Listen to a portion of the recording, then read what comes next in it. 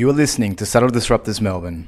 This is the first series of the podcast Subtle Disruptors, telling the stories of those who are quietly having an amazing positive impact on their city and the world. Then we really had realised that there was great healing in the creativity and the making. There was therapy in there, that it was more than just the making. The process of it was deep, and there was great connection in the gathering. Connection, creation, collaboration and community. These have been common words throughout this first season of Subtle Disruptors and could in fact sum up the Subtle Disruptors of Melbourne. This week's guest has drawn upon all these things to create a place of calm and creativity, where local makers can come together to learn, to meet like-minded people, to be heard, and to also sell what they make. I'm Adam Murray, and thanks for joining me as I talk with Christina Douglas on the subtle disruption of connection through making. Here we are, Christina, in your, well, let's not talk about where we are, I'll ask you where we are. Where are we sitting? We're sitting inside Mabel, my vintage caravan. So Mabel's a Viscount Ambassador. It's an Australian caravan from the 1960s. And we came across Mabel. I was looking for a caravan to turn into a craft room. And I've got 3 sons, so I was looking for a bit of a girl cave escape, and we had room in our backyard. And I was looking on the internet for caravans and found one in England. Gorgeous, so cute. Caravans in England are the cutest. And so I was going to ship it over, and you know, it came all decorated, and I was completely carried away, and shipping it over was like £3,800 or something. So I didn't. And my sister, when I was moaning about it to her on the phone, she said, "Oh, you could so do that yourself. Just look for an Australian caravan." So the challenge was to find one that was cute. And we came across Mabel, and she was in really good condition. She's small, so just 2 beds and a kitchen. And that was all I needed, a table and some space to put my crafts, and I could go into my back garden, decorate the caravan, put polka dots everywhere, which my boys weren't thanking me for inside. And and she became, and we called her Mabel because that's the name of my nana. Yeah. And she became a really nice space. On a sunny day, the boys would be outside jumping on the trampoline, and I'd be inside Mabel the caravan, just feeling recharged. It was a really, really nice space for about a year. Yeah. And it still is a nice space, but yeah, it's evolved into now a small business. So how did you go from the leap from it being a a bit of a retreat from the chaos of the boys in their house in the backyard to it being a business?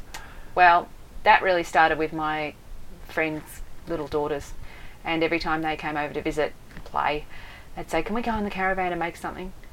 And okay, sure. And then I was just in there all the time with them. So I thought, okay, I'll harness this. Once a month, we'll open up the caravan and people can come in and make stuff. Yeah. So I found quick crafts to make that had, good impact. We don't just do feathers and concertina fans in here. They're nice crafts. Yeah. And children started to spread the word, and then a friend of mine asked me if she could have a birthday party for her daughter. So I said, okay, we'll give that a try. And it was great. You can fit about 8 or 10 children in here.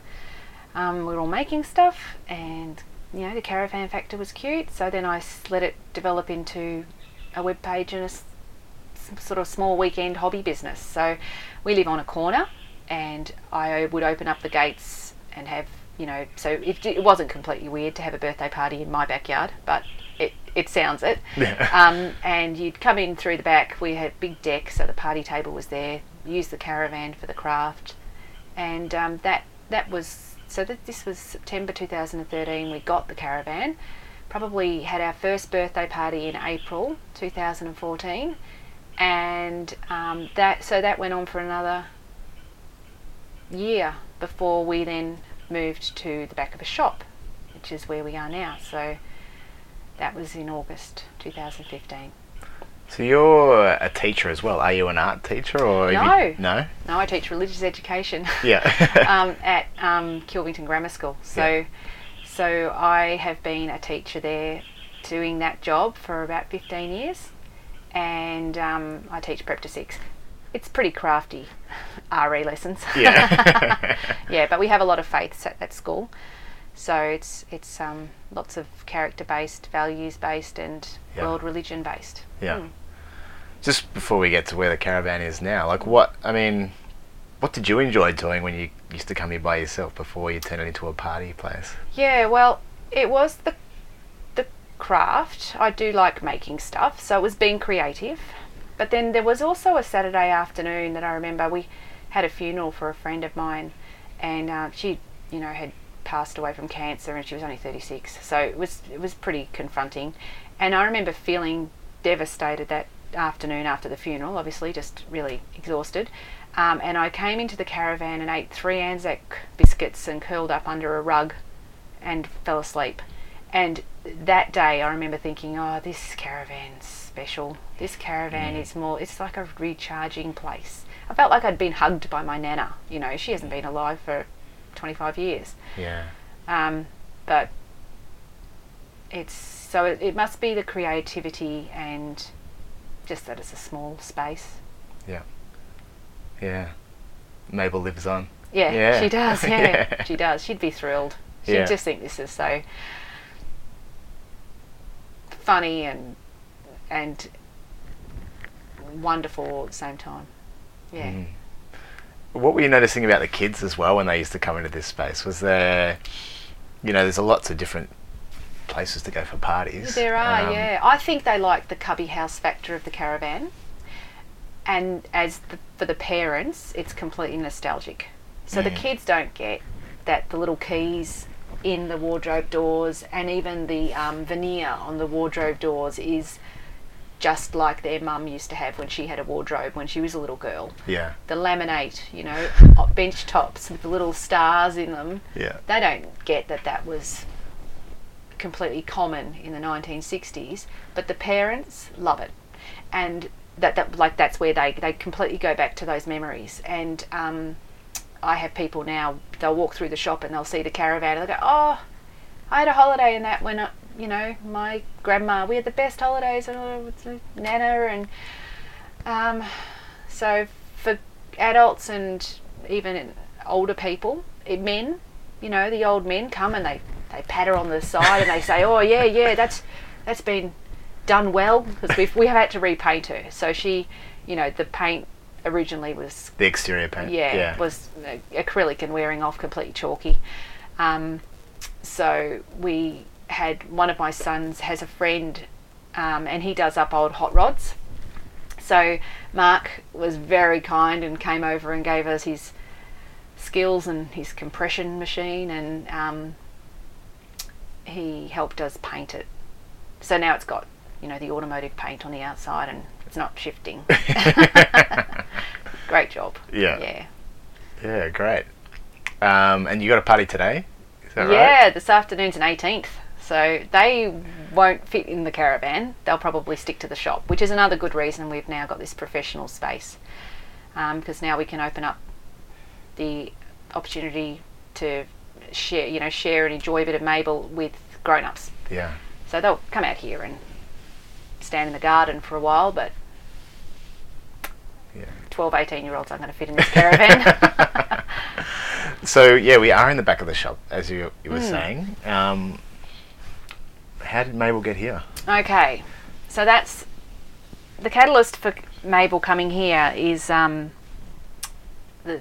really someone else's story. And so almost 2 years ago, my friend Jack had started up a craft group. So we were a bunch of local school mums, and we got together regularly over lunch and our handmade craft projects.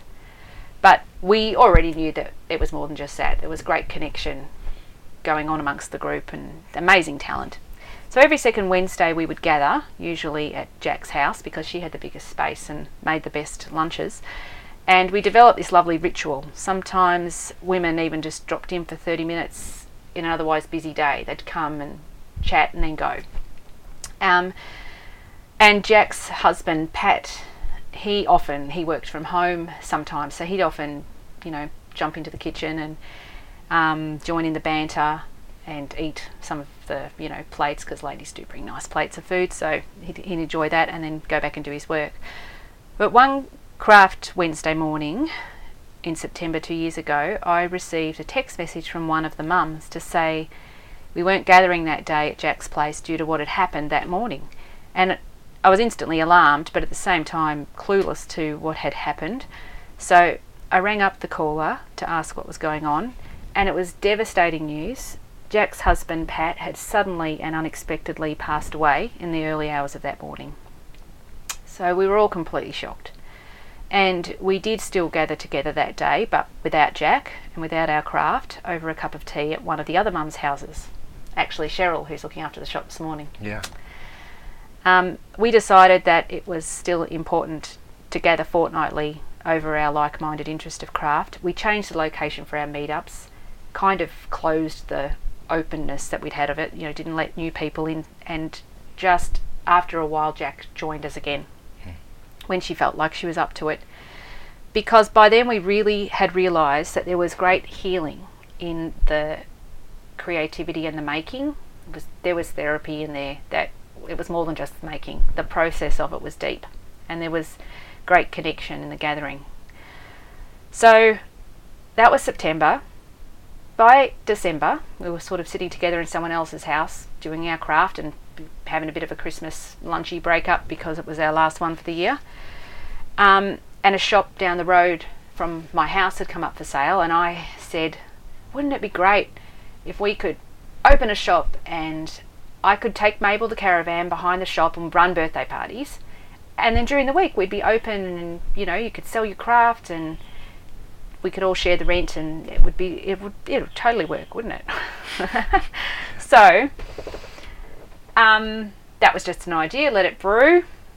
Kept sitting there until it was undeniably stronger. Yeah. And eventually by about March, Jack pulled me aside and said, stop talking about it and do it. Yeah. Do it, she said, and don't give me a lecture about the grieving widow rule of 12 months break. I'm going to help you find the shop, and if we find one and it's we can write a business plan and see if it's going to work, I will mind the shop for you, because I'm a part-time teacher, so obviously had to stay with that. I'll mind the shop for you during the week and do some admin, and that kind of let my husband know that I wasn't in this alone. So yeah, Jack was the catalyst for this becoming a reality, and I'm still working as a part-time teacher and mum to 3 boys. Jack's got 4 children of her own, who at the time were between the ages of 8 to 16. But she helps out at the shop a couple of days during the week, and I continue to run the birthday parties and craft events for children, and now we have the space to cater for the grown-ups who want to come too. So the shop is a social enterprise, and it's a community of local and independent artists, designers and craftspeople. So when people buy a handmade item at our little caravan, they're directly supporting the people who sell the things on the shelves. And we've found a quiet street, so the rent is very reasonable, and so sharing it means you're paying as little as $30 a month, and there's no commission, so we just know what's coming in and that covers the rent, and whatever we sell goes back to the maker. Yeah. So the next step, which is exciting, is that we've found somebody who wants to start a cafe, and they will sublet the very front part of our shop and turn it into a small cafe, and that's their small business that they want to run, and it's not going to cost them the setup costs of a brand new shop, because we're already paying insurance, we're already fitted out the shop, we've already got tables, we've already got crockery. Yeah. They really just need to bring a coffee machine and their skills. Good coffee is very important, so we've got that covered. Yeah, and we'll see what this turns into. Yeah. So how many... It's a great story, by the way, and it's special origins for my little caravan and where Mabel's sitting right now. Yeah. I mean, what was... Can you talk a little bit about Jack's process of... and what that's actually been for her? Like, has it enabled her to move through some emotion and feel some emotion as I well? guess that's a question she would have to answer. But we got to Christmas last year, so the shop had been open 6 months, and she made the comment that it had been a wonderful distraction, but she created something beautiful when she opened this shop, and everybody that walks in gets that. They know that this place, I don't know if it's a combination of the creativity, the hospitality, but there's connection. So you walk in and it's more than just a shop. Difficult to explain, probably have to feel it. You have to... I definitely felt something when I walked in. Yeah, and you're a man, because we don't get too many men walking into our shop. Right. So you combine that with sitting down and actually making something, which is what we do. We give you the materials. We'll run a affordable. So our classes are, they're not $120 for an afternoon, because we don't need that sort of money at this shop. They're maybe $45 for 2 hours, including afternoon tea, and you walk away and you've learned how to make a soy wax candle, or you've made polymer clay bead necklaces, or people are going to start, I think somebody wants to start teaching henna art. That's something, a henna artist came in this morning and wanted to do that. So we provide the space and then help you get the class, or else we run the classes ourselves. But it's become a real community shop in a way that's just very, very special. So Jack knows that we couldn't have done it. I couldn't have done this without her. And we have a whole lot of typewriters in the shop, vintage typewriters, okay? So she is responsible for that collection, some of which are for sale. But that's because she wanted to write after Pat died. So she bought one typewriter because she decided she'd like to write on an old typewriter, or type. And then she saw one that she liked better, so she bought that. And then when we were opening the shop, and we had a lot of space because, we were pretty new, and so we didn't have any stock. We needed to make it look a little bit more full. Yeah. She said, I've got some typewriters. I said, okay, how many? 16. Anyway, so we filled the shop up with typewriters, which still get some attention. And slowly she's been able to take those home because more and more stall holders have joined us. Yeah. And we'll always squish up and find room for more stall holders. Yeah. And they come and they go if it works out for them. So, yeah, I think that she would say that it's been... hasn't taken away the grief, but it's been a distraction for her in it, and she has seen that it's been a really beautiful thing that's been made. There's so much purpose in it. Yeah. So yeah, that's what I think she has been able to do. So all the items for sale are made by local people? Yeah. Is that right? Yeah. Yeah, wow. And how many different people are involved now? Like how many? I think currently we've got 43 stall holders. So it's a real treasure box. You have to allow an hour or so to look at everything. And it works because when I have a birthday party, 12 mums of the birthday party children will sit around a table and drink coffee and connect, which is a big part of the shop. Connection is very important to me. And shop. And I run the birthday party, which I love to do every time without fail. All the birthday parties I love. Yeah. I am still not sick of them. I don't know why. I think it must be because they're so fun and girly, and I've got the 3 boys at home. The balance, I don't know. It's why I'm willing to give up my Saturdays and Sundays sometimes to run parties. Yeah. Because it's fun. Yeah. I can imagine that. I got 2 little boys of my own, and Sometimes I need a break from that as well. I want to start doing something with my hands and making something. What sort of, like, I haven't had a good look inside the shop yet, but what sort of things, you talked about wax candles and resin jewellery? Yeah, well, polymer clay. So we Polymer clay? do craft. I guess our philosophy would be that it's about the making. So pottery's awesome, quilting's awesome, fantastic, knitting, all great, but we want to be able to finish it off and take it home that day because life is busy. Yeah. And so it's kind of, the theory is we provide you with this night out with friends that wouldn't cost you much more than going to see a movie and dinner, or about the same actually. And you come out for a couple of hours and go home with knowing how to make polymer clay beads, or we've actually started this class that's really taking off on a Wednesday morning, so during the week when mums have dropped the kids off at school. We've got this group that's just growing really organically, and for the price of a swimming lesson, you know, sort of $15 or $20, which we're happy to spend on our children's swimming lesson, but we don't often spend on ourselves, we've called it Create for Grown-Ups. So every week we make something. So the first week I started with polymer clay because it's what I do. So I just, I'll make up each week as it goes along, I thought. So I made polymer clay beads with the two girls that came, or two mothers that came. And the next week they brought a friend, and one of the ladies had said, I keep bees, so I'll make beeswax candles next week. So we said, great. So we all gave her our $15, and she got beeswax sheets and showed us how to roll beeswax candles and talked to us all about bees. So that was terrific. And then the new lady who came that week said, I know how to crochet. I could teach you how to crochet a rose.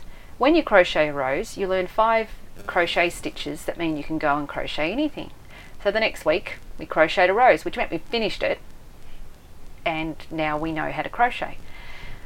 And then the next week we learned how to cut up a t-shirt to make t-shirt yarn, and then we learned it together to make little t-shirt yarn bowls. Wow. So that's all we've done so far. Yeah. Next week's back to me. Yeah. But I loved that I wasn't running the classes every week. Yeah. Because I'm running out of ideas. I mean, I can look on Pinterest, but that's what it's about. It's about other people. I've got bees. I'll teach you how to make beeswax candles. That's awesome. Yeah.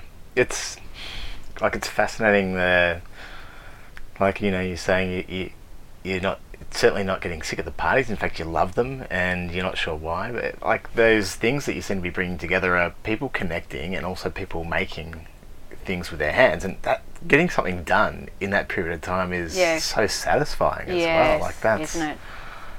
It's really cool. Yeah. And that's why I think I came up with the we make these little glass tile pendants in the birthday parties, and that actually came from a mother's group I was involved in when I had preschool children. So it was called MOPS, and MOPS stands for Mothers of Preschoolers, and you get together and some wonderful people, older ladies, look after your little children while for an hour and a half you meet together as mothers, and part of that you listen to a guest speaker, you have something lovely to eat for morning tea that somebody else has made. Like, you're actually drinking a cup of tea while it's hot, that sort of thing. It's a wonderful, wonderful gift when you're a busy mother to have that. And sometimes you would make a quick craft. And before long, I found that I was the person organising those quick crafts because, you always need somebody to do that. So I said, I'll do that. So I had to develop quick crafts that we would finish in 10 minutes. Or maybe 15. So that's when the washi tape came out, which is like masking tape with, pretty patterns on it. And you put them on wooden pegs and then you've got a fridge magnet. So it was basic. But my aim was to come up with stuff that was actually nice. I wanted to put it on my fridge, not feathers and, concertina fans. Yeah. So who knew that was actually the sort of crafts I would then bring back to the caravan parties. Yeah.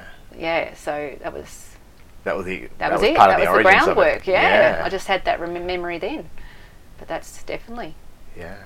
What about going back even further? So when you were a kid, was there a natural, were you drawn towards tinkering and making things with your hands like that? Yeah, I was. And I had a pretty crafty mum. But I read a book. Is it called The Happiness Project? Gillian...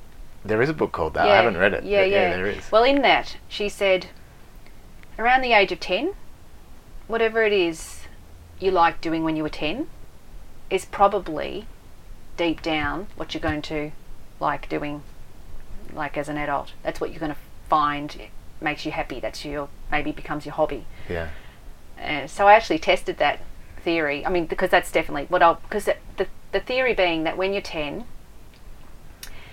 you're old enough to be skilled enough at something, so you're good at it, but you're young enough to not have the limitations of time and money and busyness to worry about, or responsibilities even, so you're just kind of free to do what you like. And it might be that you like riding dirt bikes. Well, that's probably the middle-aged 40-year-old man who'll go and buy himself a motorbike, you know, because actually he's always liked it. So yeah, craft was what I was doing when I was 10. Yeah. And you found your way back to it. Yeah. Yep. How do you... So I'm interested in a little bit about the connection side of what you're noticing as well, and actually also the making side too, and what, if you've noticed anything, or what people are saying about what that's brought to their lives. You know, the people that putting stuff on the shelves and the people that you're bringing to those, you know, those classes as well. Like, what are you noticing about them? I don't want this to sound like it's always about death, but I could tell you stories about all of the people that have stuff on the shelves. One of them, who's not with us at the moment because her mother has just passed away from cancer, she would come in and restock her shelf and just talk about how she feels better after she's left. She's come in to do a mundane task, packing, rearranging a shelf or whatever, not expecting to walk away feeling recharged and connected because she's talked to all of these people that have been in the shop. But it's like we cut beyond the surface. I mean, I'm not a qualified counsellor, so I do just listen because it's all I'm qualified to do. But both the stall holders who come in to put things on their shelves and spend some time talking, and the customers who come in to do a class or to come in to buy stuff, end up sharing things. And I'm sure, I guess even my very professional job, so I teach religious education, it's about as popular as teaching sex education in this current time. So when people say, well, what is it that you teach? And they assume that I'm an art teacher, I answer, and then immediately they either tell me what they think about what it is I teach, or they tell me what they believe. It just means all of a sudden we're not talking about the weather. Now, I'm okay with that, and I'm never going to tell you what you should and shouldn't be doing. I'm not that sort of person. So maybe that's why it works, and maybe that's why people do share. But then that's what makes people connect. When we talk about what makes us vulnerable. Yeah, I think you're right. I mean, it's funny, even before we started recording, you started asking me about, why I'm doing this and my story, and I felt very comfortable sharing a whole lot of stuff with you. Are you Adam? Yes, I'm Adam. Right, so tell me this. So perhaps, that's a bit about what you bring to the space, and I think listening, like it's not that often that someone dedicates time to listen intently to us, and listening, maybe that's enough a lot of the time. Maybe it is enough. It's enough sometimes when I'm telling my husband something and he tries to help. No, just listen. So maybe it is enough.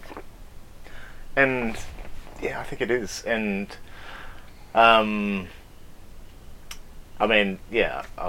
I wasn't feeling that energized on my way here. Like, I've had a really big week and I was feeling tired. But after just sharing and talking with you, like, I felt like I had a lot of energy. Like, wow. which is, maybe that I share that because I think you were sort of touching on that with people coming into the space as well and putting their stuff up there, and maybe it's it's the part of the atmosphere of what you've created. Yeah, maybe. So there's a lot of creativity in that shop. So people say, "Oh, I'm so inspired." I just look at all these, my store makers. They're the worst customers because they come in and go, "What a great idea! I'll make that." They don't buy it, but it's a very creative place in there, and not in an arty, difficult to interpret kind of way. We're a bit more practical in there. You can actually use the stuff that we're making. Yeah. Or wear it. A lot of jewellery. And like it as well. Like it's Yeah. And a lot of it's repurposed. I think the way I consider it a social enterprise is that we don't have the money to give away to a cause. There's no profits going to an orphanage anywhere. There's no profits, full stop yet. So I had a phone call a couple of weeks ago, 2 in the same week. They're both from big organisations asking what my little caravan could give to their cause. I said, my little caravan can't give anything to your cause. And I felt bad when I got off the phone because that's what I do. I feel bad when I can't give or when I've said no. But in that same week, we held an event that we didn't charge any money for to raise awareness and give somebody the opportunity to talk to a group of people about trafficking in Thailand, human trafficking in Thailand. So these girls have drawn a colouring in book, which is completely what we're about, colouring in and craft and all the rest of it. So when you buy this colouring in book, you're supporting that, organisation. And so we could do that. So I can't give you actual money, but we can let your colouring book sit here for free, and we can give you space in our beautiful place with our customers to talk about your cause and raise awareness. We can do that. Yeah. And that's huge for people. Yeah. Yeah, do you want to... it's... Obviously, you're on a journey. I think you've been here... It's about 18 months? So it's 12 months. We got the keys July last year. Okay. Yeah. So we've got another year before we decide whether we continue on. Yeah. So another year really to make it work. Our biggest challenge is our location. We're down a side street with no foot traffic, so word of mouth, which is working. Social media, of course, on Instagram and Facebook. So it's slowly growing, but you know what? I think it's growing at a pace that I can actually manage. Yeah. Because if it had grown big, I wouldn't have been able to look after the masses. This way people feel looked after when they come in. And we're a small space as well. Yeah. And we're in... let's talk about a little bit exactly where we are so people can find us. Yeah, you've got to find us. Yeah, that's right. So this is Notting Hill? This is Notting Hill. So we're behind Monash University in Clayton. Just off Blackburn Road on the freeway, or just off Springvale Road on the freeway, near Brandon Park Shopping Centre. Yeah. Yep, in a street called Westerfield Drive, so 39 Westerfield Drive. We're next to the Notting Hill Neighbourhood House. So collaborating with them is becoming something that we can do because we're socially minded. We're a community. It's not just a small business. The small business is kind of separate. My Little Caravan and Mabel, they're kind of the face and the brand now, but not so much the focus. But I do still run birthday parties for children. Yeah. Do you want to talk about, like, it's been, I guess, starting a business is a big deal, and you talked about how, Jack just said, just go and do it. I'm sick of you talking about it. Just go and do it.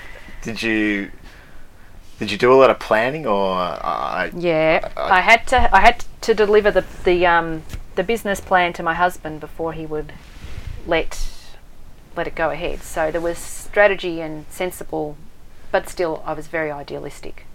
it has been the biggest personal development journey of my life. Running a business when you've only ever worked for an organisation before that pays you a wage, completely different.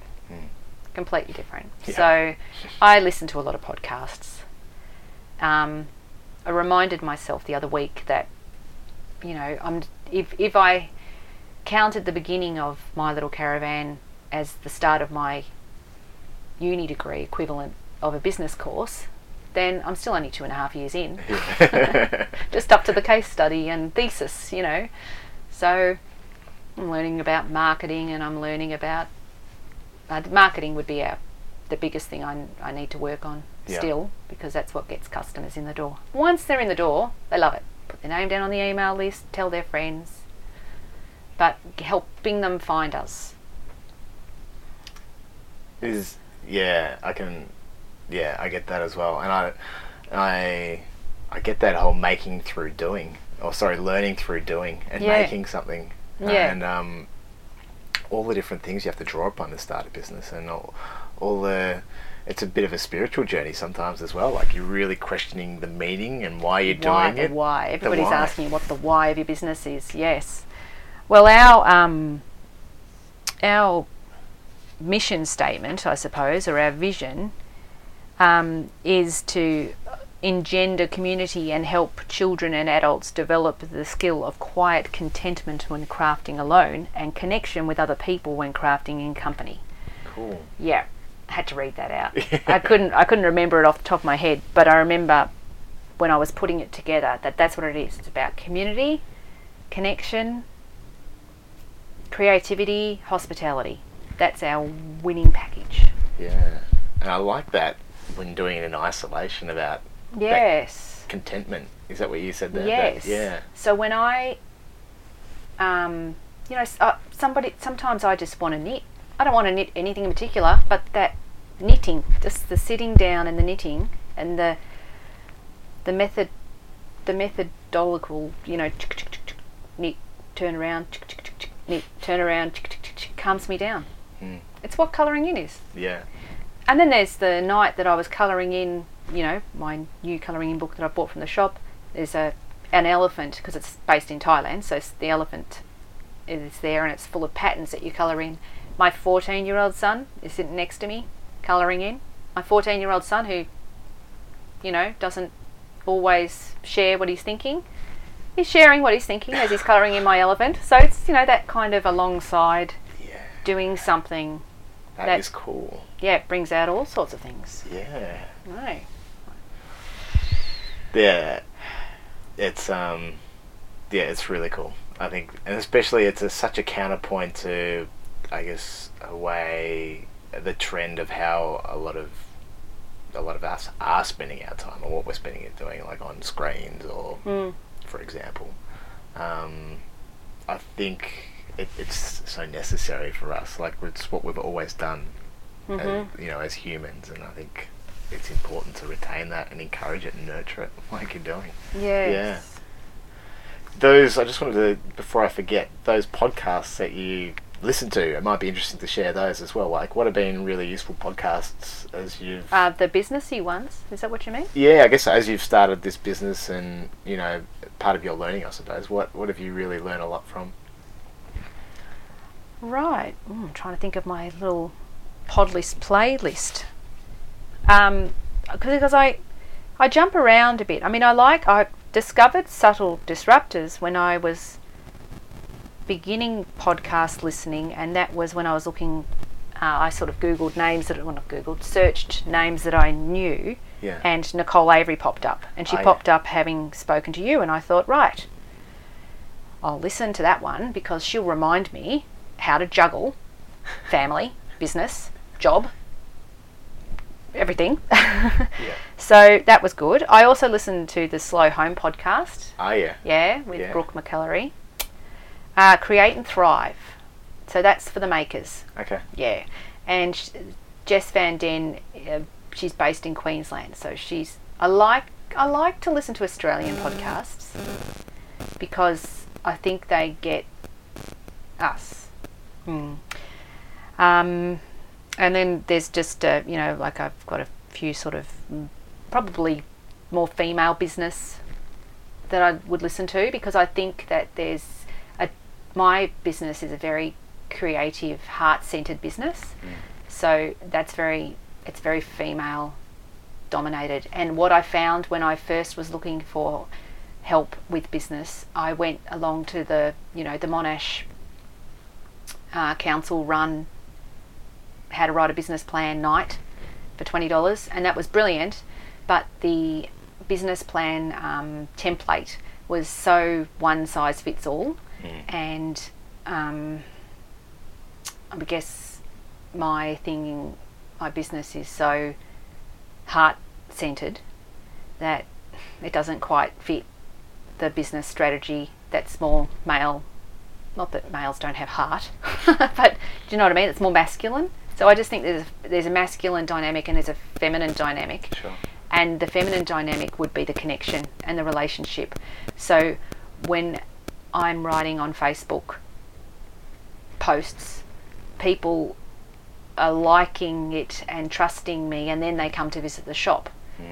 If I just had a blog and a web page, and if I just built the shop and said, right, now come, that's not going to work for me. Yeah. So my business podcasts have been mostly female, centered around female business. Yeah. That's good. I think that's really good to share. Thanks for that. We've got a couple of questions for you as we start to wrap up. Is there anything else you wanted to share about anything that we might have missed? No, just that I was really inspired too by the Jared Briffa, when he was talking about Kinfolk Cafe and about how they spend their money being as important as the profits that they make.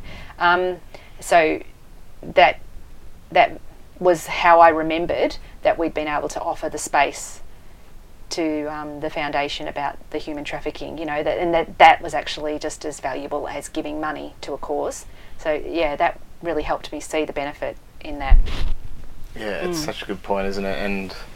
And because the profits might be 20% or 30% or 5% or whatever it is, that the business of the revenue, percentage of the revenue, but then there's that 80% that is spent on everyday stuff, and that could be spent on really harmful things for our communities or our planets, or it could be spent, nurturing similarly minded businesses as well. Yeah. So 2 questions for you as we wrap up. The first is about, and I guess, you're very enmeshed in what you're doing here, and it's amazing what you're creating. Are there things that you think about outside of this that are completely different, like on a completely different tangent, about being disrupting, or areas that you'd like to disrupt, or things you'd like to, or a movement you'd like to be part of one day? Are there things that you daydream about being part of one day? Completely separate to this. Well, my husband's been a part of a startup business for 4 years, or maybe even longer, that hasn't actually started yet, and I believe in it so much, and that is renewable energy. So he is an engineer, and he's a part of, he and his boss are trying to start up a plant that would turn landfill waste into electricity. Yeah. I just think it's wonderful, and I know they've had a lot of struggles with investors, and the biggest problem apparently is that Australia's land mass is so big that we don't care enough about it's because it's going to cost money, of course, to start the plant, but it's going to do such good things for our world, and I can't. I'm so frustrated whenever they hit another block, because in other countries like Japan, and I'm trying to think of another country, but they're almost having to buy in other people's waste because the production of this plant has worked so well. Really? And we have electricity from rubbish. Yeah. I just think that's amazing. Yeah. Yeah, so I would like to see that work. Yeah. That sounds cool. Yeah, it does sound cool. Yeah. Why aren't we making it happen? Yeah. The last question is about yourself and about so as you mentioned, the podcast is called Subtle Disruptors, and I guess it's about the small changes or the small impacts that we can have, and the types of impacts that are accessible to everybody. We can all be part of creating something positive in the world. But what's something small or a subtle change that you've made in your own life that's been a really important thing for you in your own life, or has got you through difficult periods, or has enabled you, if you wanted to bring it down to the past couple of years, doing the caravan in the shop? Like, is there a small change that would be interesting for other people to hear about as well? I guess I'd probably say collaboration. So I like to help, but there have been a couple of, not a couple, more than a couple of times in the last 2 years when I have been helped back.